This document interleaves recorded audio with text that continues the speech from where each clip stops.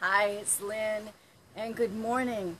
It's time for Empowered and Ageless 5 to Thrive. 5 minutes to start your day in an empowered way.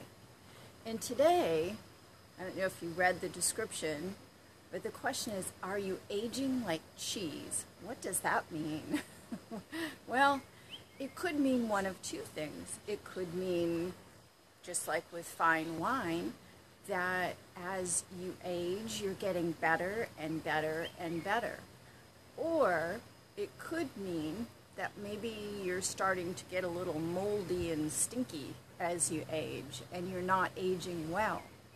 And a lot of that is choice. One of those things that we have the choice about is our brain health. How are you treating your brain?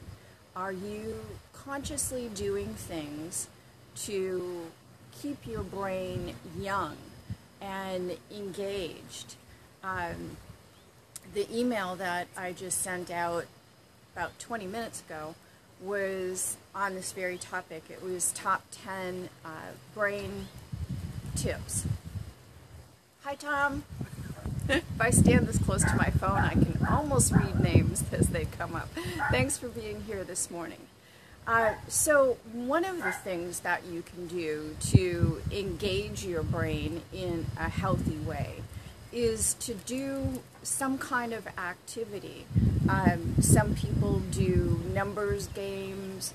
I remember my grandpa, when I was little, always had a card table set up by his chair in the living room, and every night while we were watching TV, he would be doing this giant jigsaw puzzle. I don't know if you're watching this and you're my age, you remember card tables and jigsaw puzzles. And that was something that as a little girl I always thought, how can he look at these 500 pieces or 1,000 pieces that are dumped out on the table and figure out where they all go? But that was something that kept his brain young. And another thing was that he was always reading. What he liked to read was Western novels, but he was always reading. My mom used to do paint by numbers, which also was very intricate, where in a painting there would be all these tiny little numbers on it and all these different colors of paint. And so she painted some big things like The Last Supper. I guess everybody painted that if they did paint by numbers. And all kinds of things that adorned the walls of all the kids' bedrooms and things. But it was a way of engaging her brain in a different way than my mom actually worked the whole time I was growing up. She worked in an office, so she did office work during the day, and then she did creative things with her brain at night.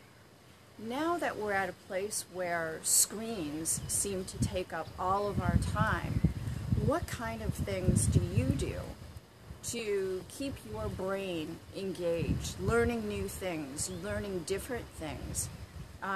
One of the things that we can do to engage our brains is you could use an app like Duolingo and learn a new language in just a few minutes a day. You could also cook, create new recipes that you haven't done before, and that's another way of engaging your brain.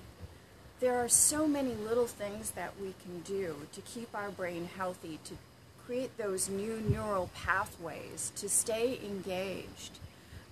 One is having real conversations with real live people instead of just texting on social media. So think about today the ways that you engage your brain, the way that you age like a fine cheese rather than a moldy, stinky cheese. And have some fun finding new ways to engage your brain and make sure you're always learning new things, doing new things, and being ageless.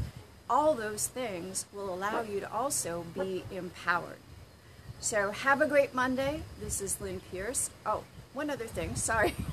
The article, you can get the article on agelesslifestyleafter50.com/brain. And see what my top 10 tips are for having an ageless brain. I will be back here tomorrow, about same time, same place. See you then. Until then, be ageless. Bye.